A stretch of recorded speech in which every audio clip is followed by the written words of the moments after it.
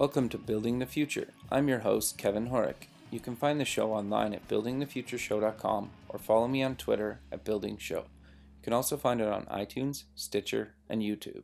Welcome to the show. Today we have Robert Kohler. He's a restaurant owner, partner at Kohler Law, an entrepreneur, and investor. Robert, welcome to the show. Hey, thanks, Kevin. Appreciate it. And thank you for having me on the show.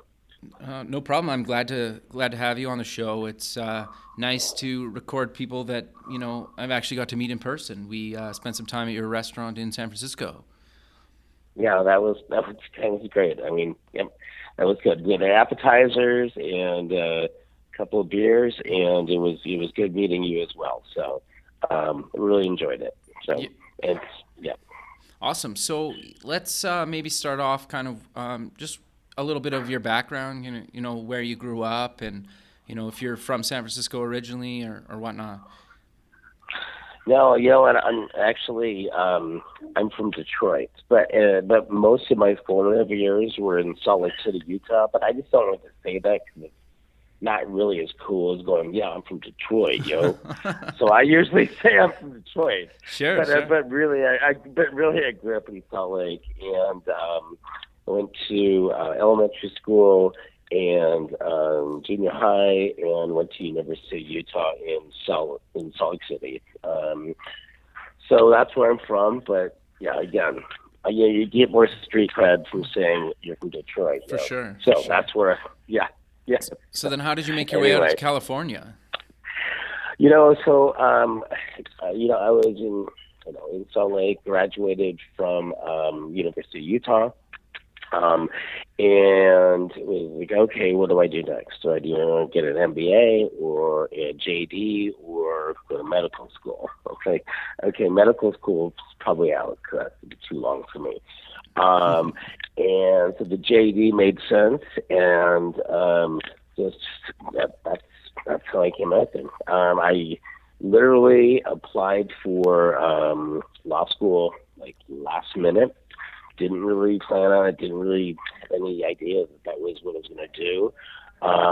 But did that and went to McGeorge in Sacramento. And I mean, it's been the path that I went there has been great because as an entrepreneur, having a legal background is really good. So, that's how I came out, and literally just packed up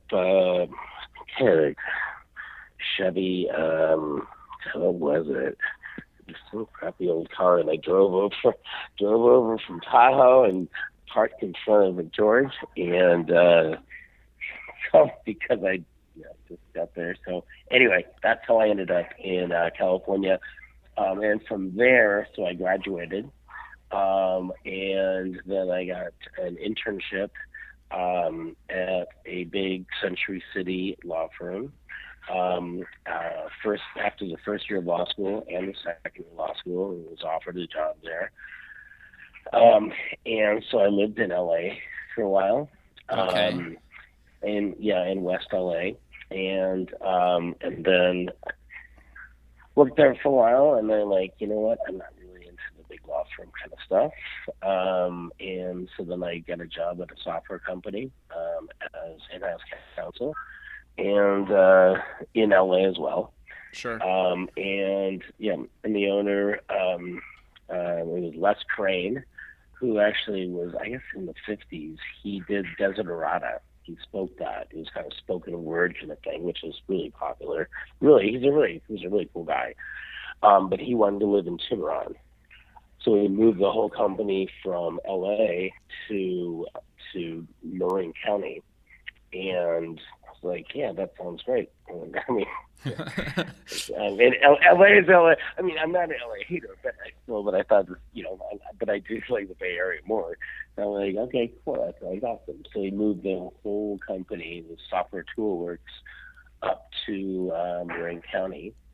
And, and then from there, I lived in Mill Valley for a while. Mill Valley is in Marin County, just north of Sausalito. Okay. And then I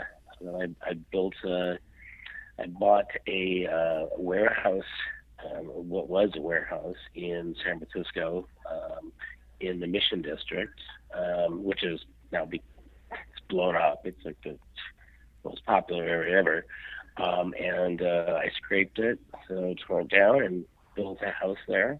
Oh, wow. And here I am. So, yeah. So you never really planned on being in the Bay Area. You just kind of happened to get the whole company moved, right?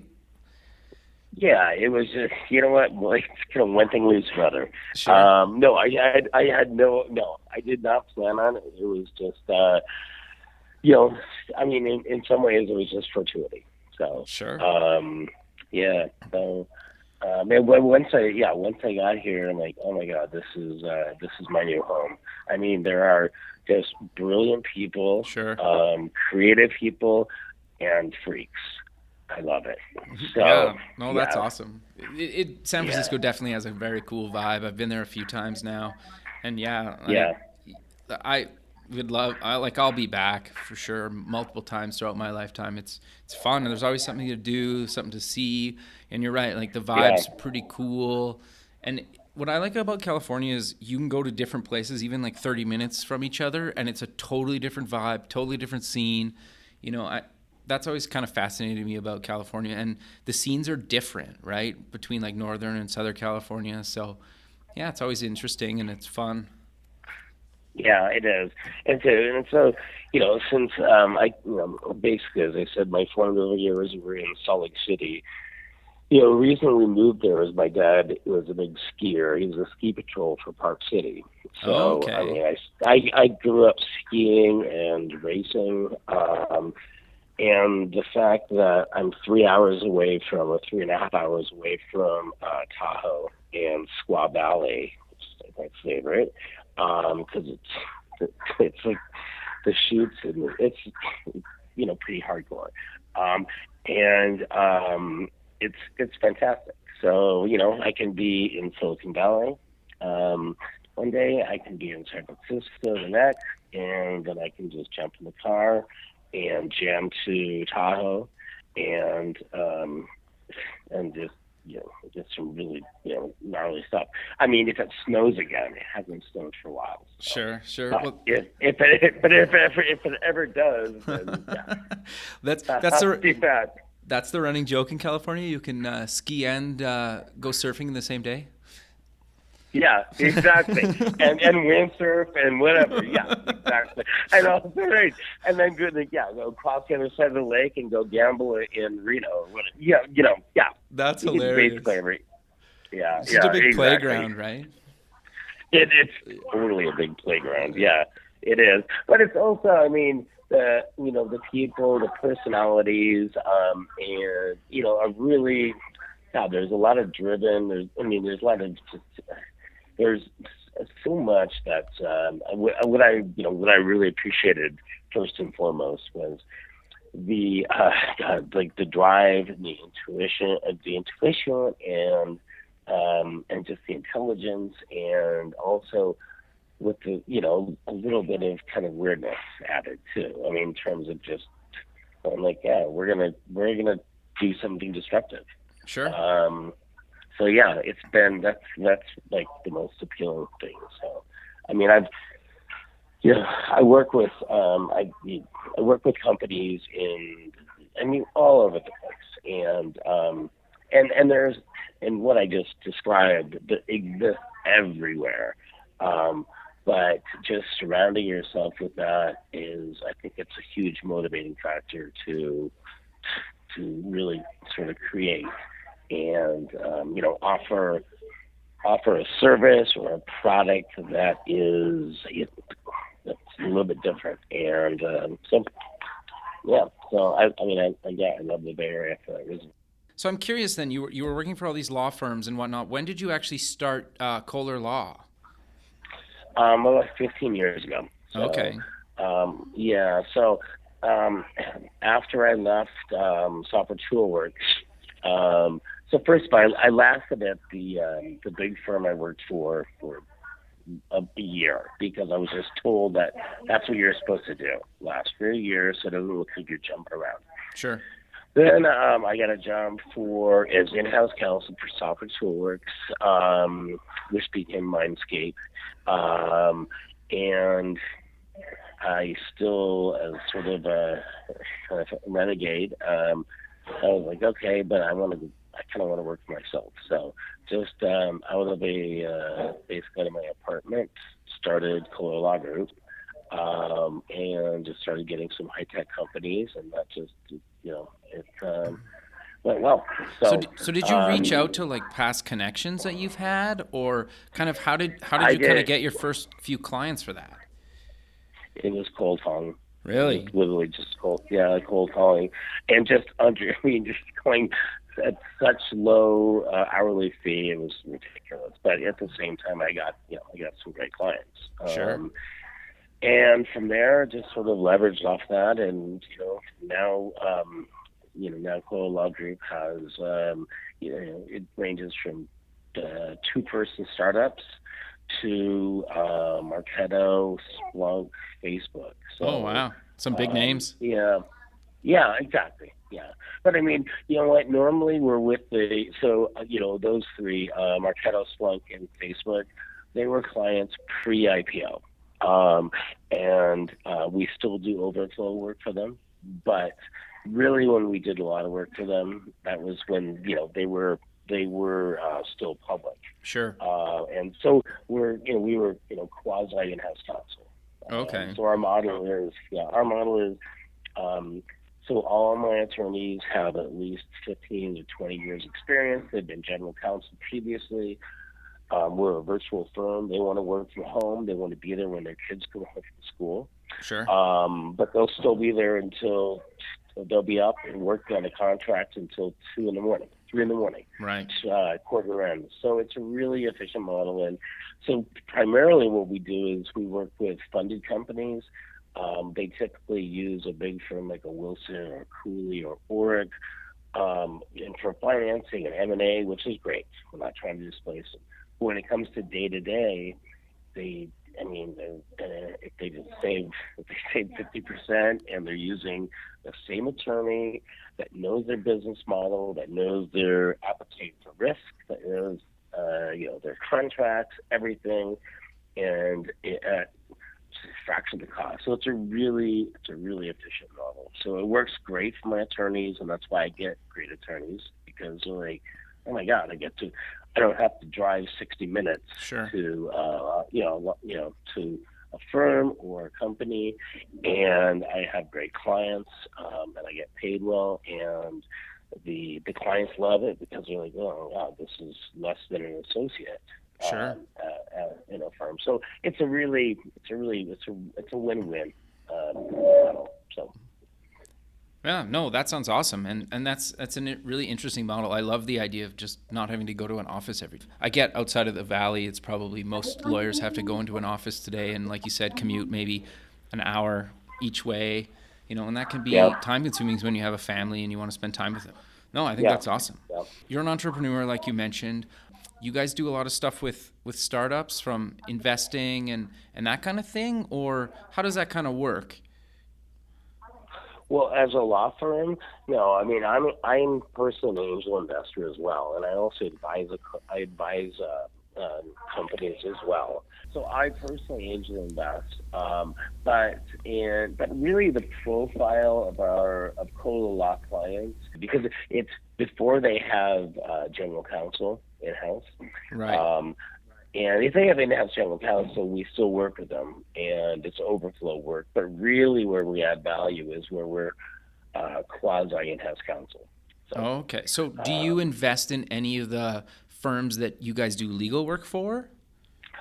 You know what? I don't, because I don't want to have any sort of I don't want to have any conflicts of interest like that, or even questionable like that. So I just I take equity in companies where I advise them, and it's not advising them as legal counsel. It's advising them the business side because of my experience on working with internet companies and technology companies, ranging from game development to C2C to B2C. Sure. So I've been around. I've been around. I know my way around that. So when you say you advise companies, what do you look for when somebody comes to you and says, I have this company, or this idea? Well, you would be an advisor. What makes you kind of say yes, and what makes you kind of say no, not really interested? You know what? It's quite honestly, it's just personality. Really? And also, it's sort of like, just my sort of gut feeling on do I think that's a good thing. So I don't go through a checklist. So like I'm advising an encryption company right now. Okay. And I've never really been in that space before. But I've known the guy, the founder. He's worked with NSA previously. Super geeky, brilliant guy. And and see the product and I see how the application works. I mean, it's you can encrypt everything on Facebook, Gmail, Yahoo Mail, blah blah blah, anything, Salesforce, etc. So anything web-based, you could just encrypt it. I'm like, well, that makes a lot of sense, So I've known the guy for 15 years. Oh wow! Yeah. So I'm like, I'll definitely, just to do like an equity deal, that just vests, and because this is really interesting to me too. So you invest some time and some money as well? I do. Okay. Yeah. Oh, I do. okay. Yeah. Yeah, I do. Mainly, it's time, and it's also just I got a huge number of contacts because I've been in the technology world because I've been doing it for so long. So sure. I can reach out to people and try to create some basically just do biz dev as well. I've worked with, oh my gosh, there's been too many companies to name, but I know people everywhere. So it's just good because I can get into companies. So reach out to decision makers within companies very, very quickly because I know. Sure. No, that's awesome. It's super important to have those connections. That's what people that are looking to get an advisor, and that's partly why they get it, right? Is so they can almost use your connection. That's awesome. Oh that's totally it. Yeah, it's not so much advising as much as it's like, okay, get me into Disney, get me into CBS, get me into blah blah blah, or whomever, Qualcomm. Blah, blah, blah. Yeah, I really don't need an advisor. I need a good connection, okay? So make an intro, chop, and okay, we can do that. No, that's cool. Yeah. I'm curious. You've done your own startups in the past, like CastFire. You sold.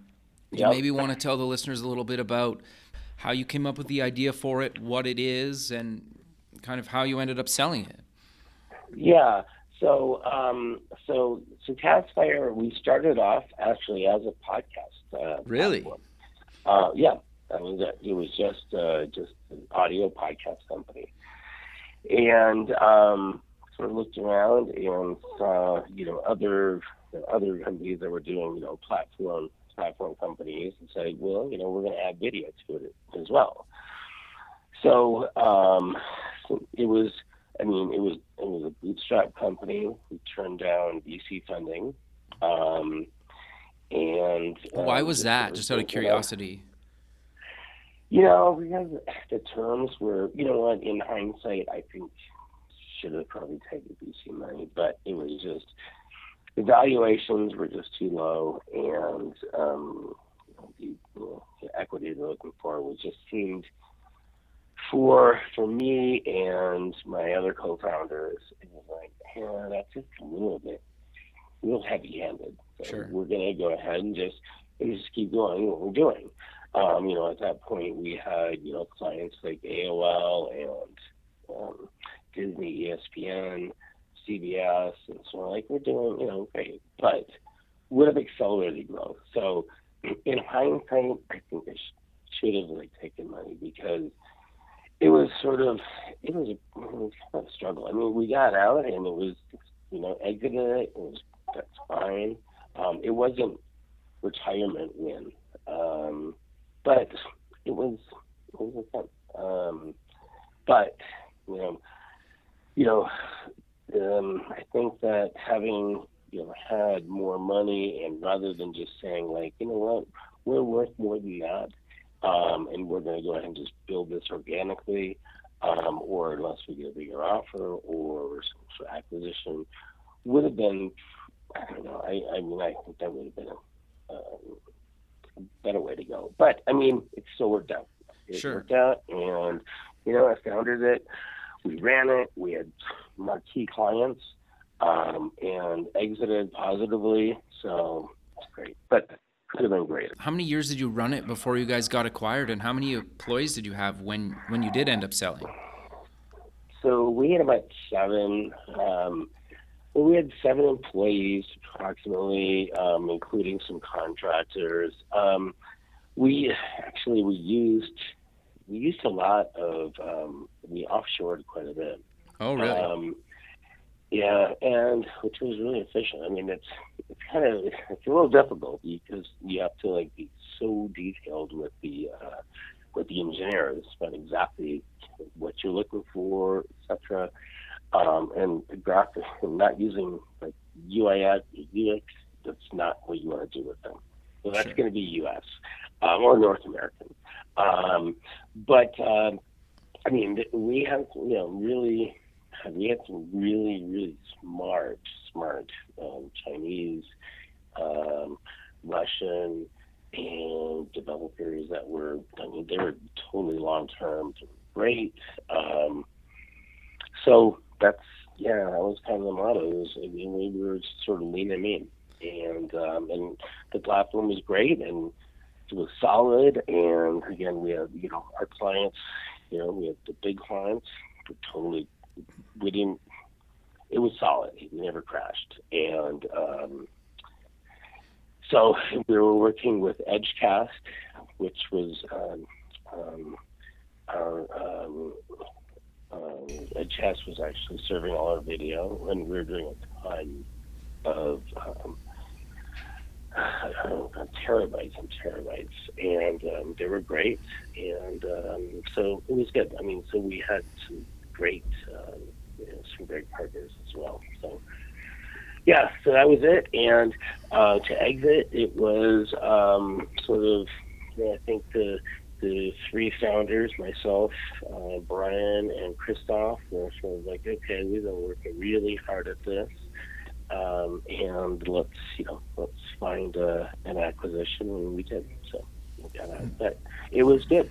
But it wasn't an easy road. I mean, it was a lot of work. So as every startup is. So, Yeah. And then, So I'm curious then, were you doing the law stuff as well, or was this kind of before? I was. So how did you balance both? Well, okay. So the reason, I mean, yeah, that's a good question. You know what? So I actually, the 3 companies that I founded and sold, in the interim, from starting Polar Law Group to now, that was my focus because I'm sort of like an internet entrepreneur. I like the sparkly internet stuff, so that's what I'm attracted to.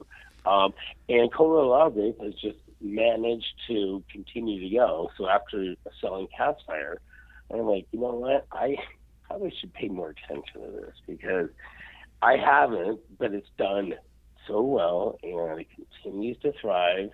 So, it's, the model works. So, yeah, I mean, I hire really good attorneys, and I'm still involved, but I was mainly focused on, raising venture capital, running the company, and, trying to find an exit or selling it, etc. So, but Polar Law Group it kind of runs itself. So, Okay. No, that makes sense.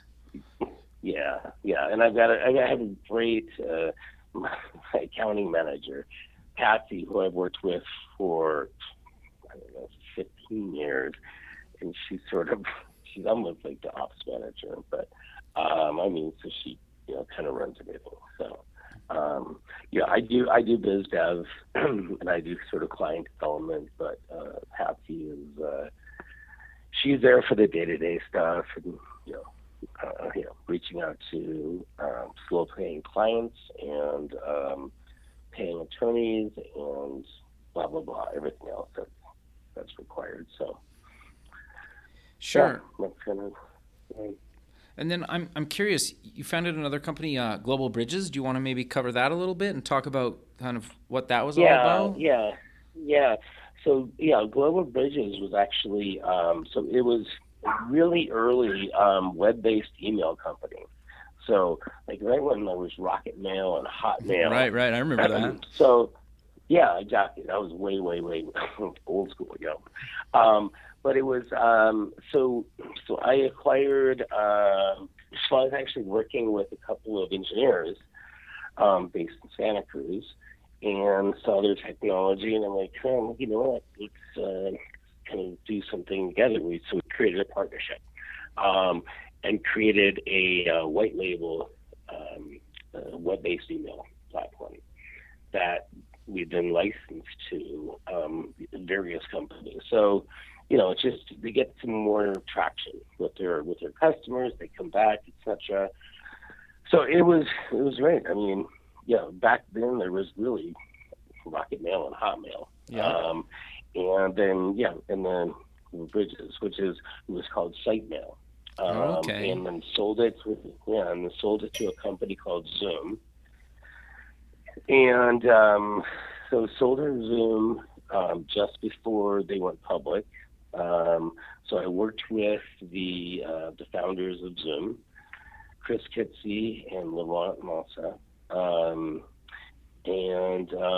So we took the company public, and they wanted to have that part of their their offering as well.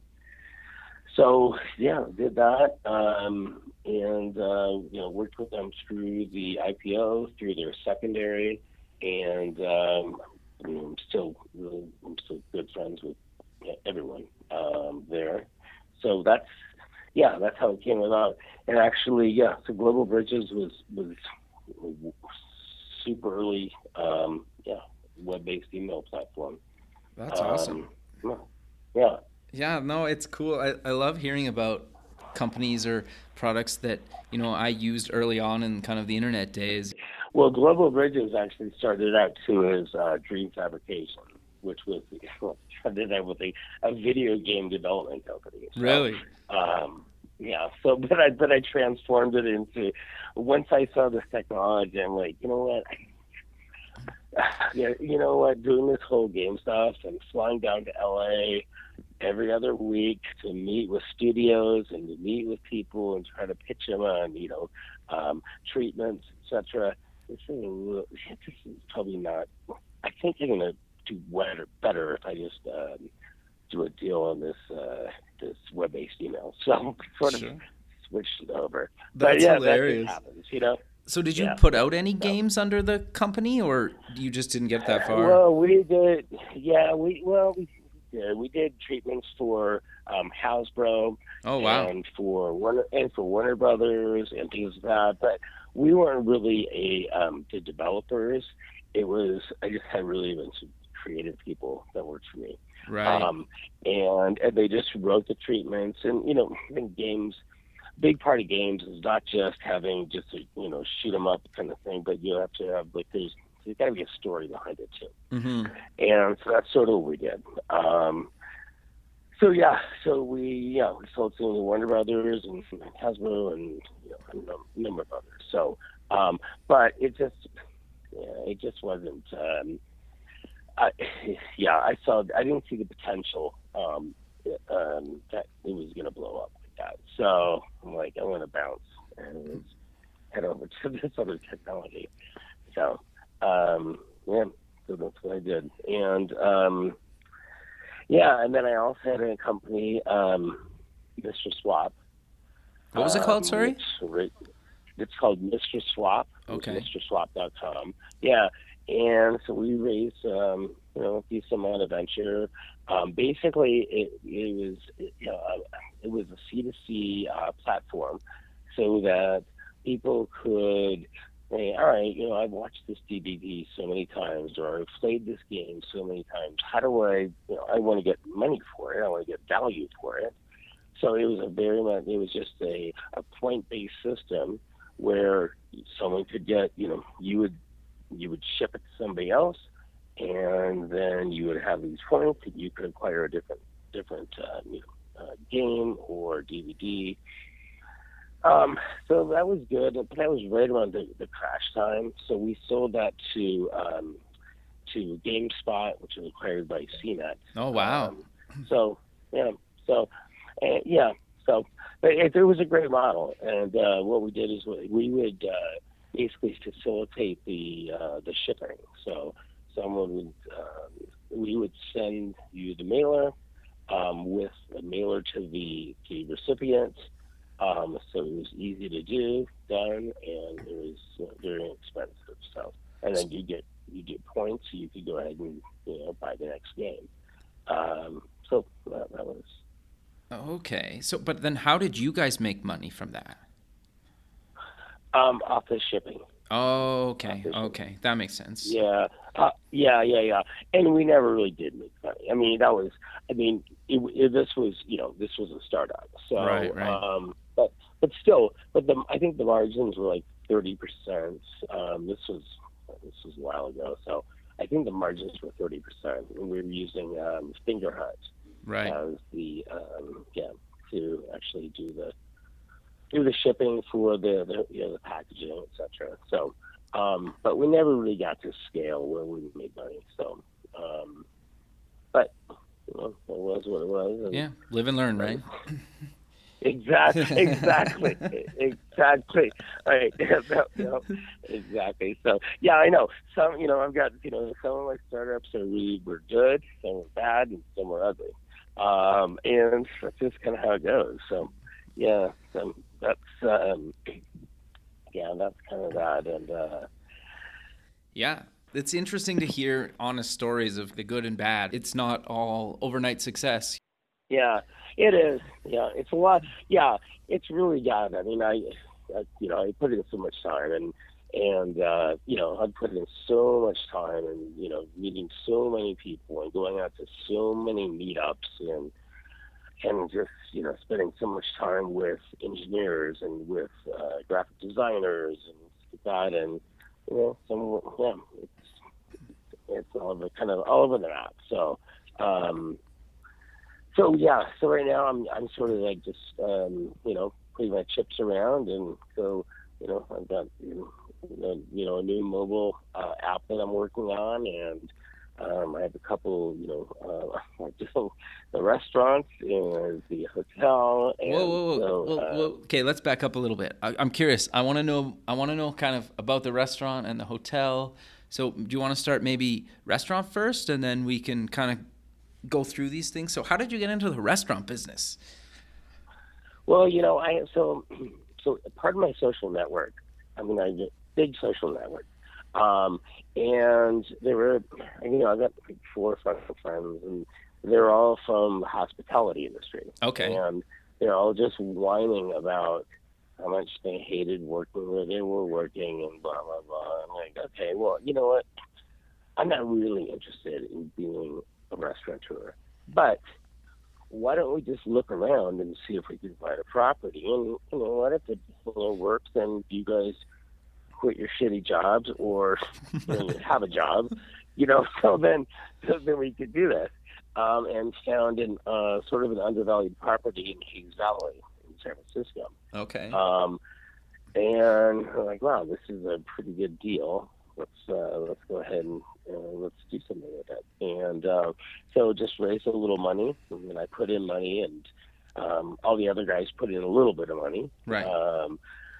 And so I'm an non-operating partner, and so I love it. like, wow, it must be hard to own a restaurant. Well, it's not really for me because I just go in there for appetizers and cocktails. So it's great. That's actually where we met up. Wonderful. We had lunch at Sauce. It was really good. Exactly, it was awesome. Exactly. That's great. Well, thank you very much. Yeah. So the first Sauce is in Hayes Valley. So got that, and at that point it was like we were just totally, we're just starting. Just got this. This was the first restaurant. So we had probably had 20 or 30 friends come in for 2 or 3 weeks, and just totally rehab it. I mean, paint it, fix it up, and help us with it. It was great. And so it did really, really well. And it's doing really well. And then the building went for sale, and we bought it. And upstairs it was just like when I say a hotel, it's just an 8-person boutique, little urban, I don't know, whatever you want to call it. So we turned that around because it used to be sort of a bed and breakfasty kind of thing. Okay. But we were able to, buy the building, so it's great. So we own the building in Hayes Valley, and then afterwards, and the place that you and I met was in Belden Place, which is the financial district. Did that. In the interim, actually, we bought a nightclub, but all my partners who actually do the work, they all kind of got married and had babies in the interim, and they're like, you know what, staying up till 4 a.m. now and closing down is not cool. So Fair we enough. sold that, but it was a good investment.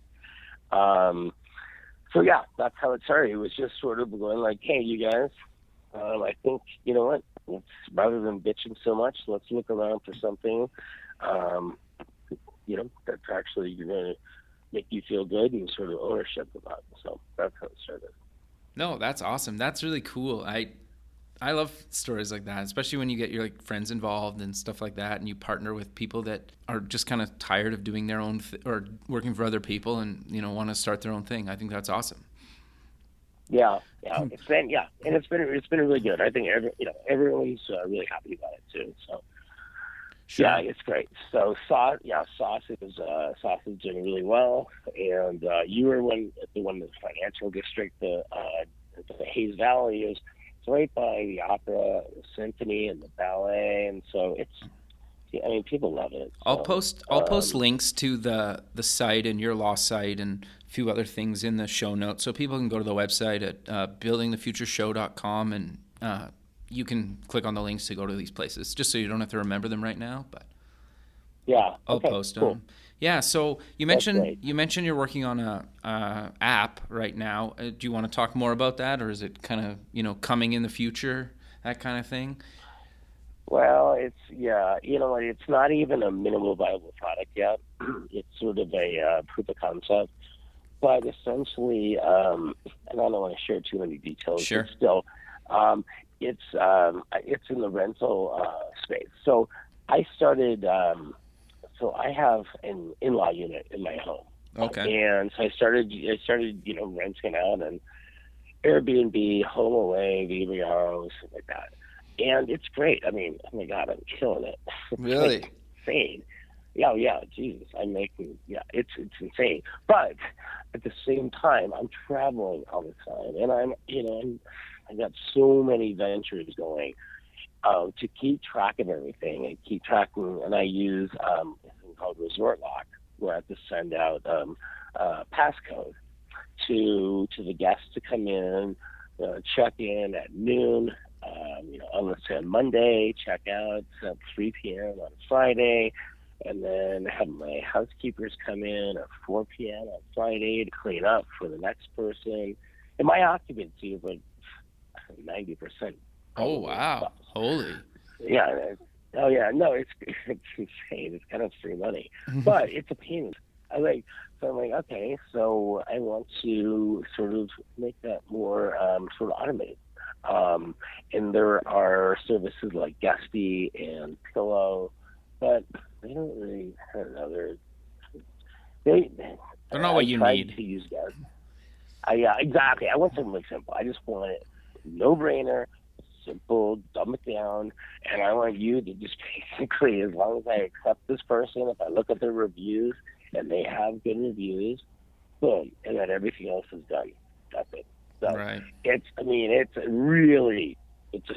very, very simple sort of application, and I'm really just building it for myself, to be honest. Sure. I'm lazy and I'm traveling a lot, so it's like I want to do this myself. And if I can somehow, monetize this, great. If I can't, I spent $2,500. Oh, that's not bad at all. Yeah. Yeah, and that's it. So yeah. So are you building it Android, iOS, or just iOS? Yeah, it'll be built in web and then just wrapped in iOS. And I got Android. you. Yeah, that makes sense. That's cool. So we're coming to the end of the show, but I'm curious to know if you have any advice, kind of do's and don'ts for people out there, either if you're an aspiring lawyer or you are a lawyer, investor, founder, you've done so many different things. Did you have any good advice for people out there?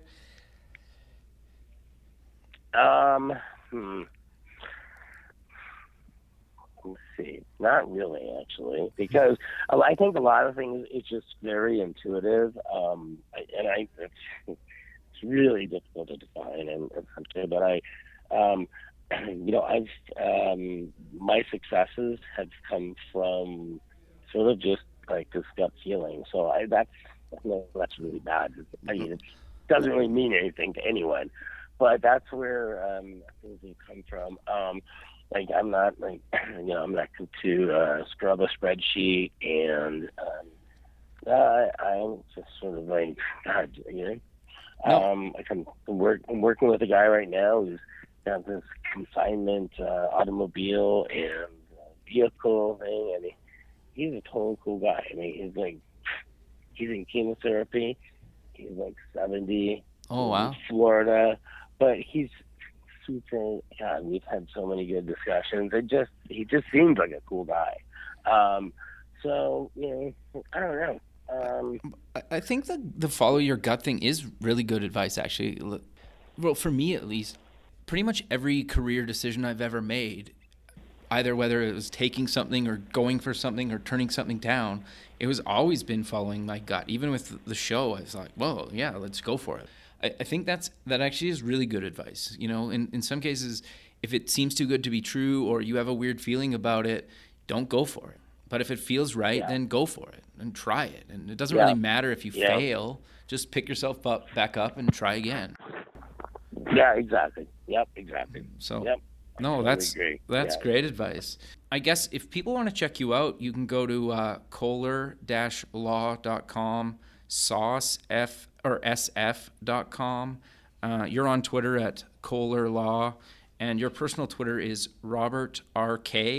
And I'll post these online at the website, and you can check Robert out there. But thanks for being on the show. This has been awesome, and really looking forward to keeping in touch with you. And if I'm ever in San Francisco again, we should hook up again for lunch. Absolutely. Well, next time it will be appetizers and cocktails.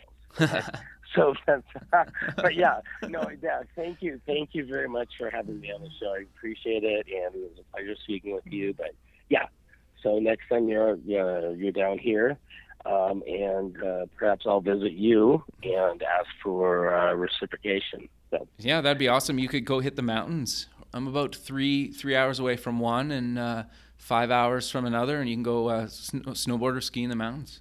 It's pretty incredible in the Rockies. That sounds awesome. Yeah, that sounds great. All right, cool. Cool. All right, that sounds great. All right, Kevin. Well, thank you very much. I appreciate your time and appreciate the opportunity to be on the show. So that's been great. Thanks again. This has been awesome. Thanks for listening. You can visit past shows at buildingthefutureshow.com.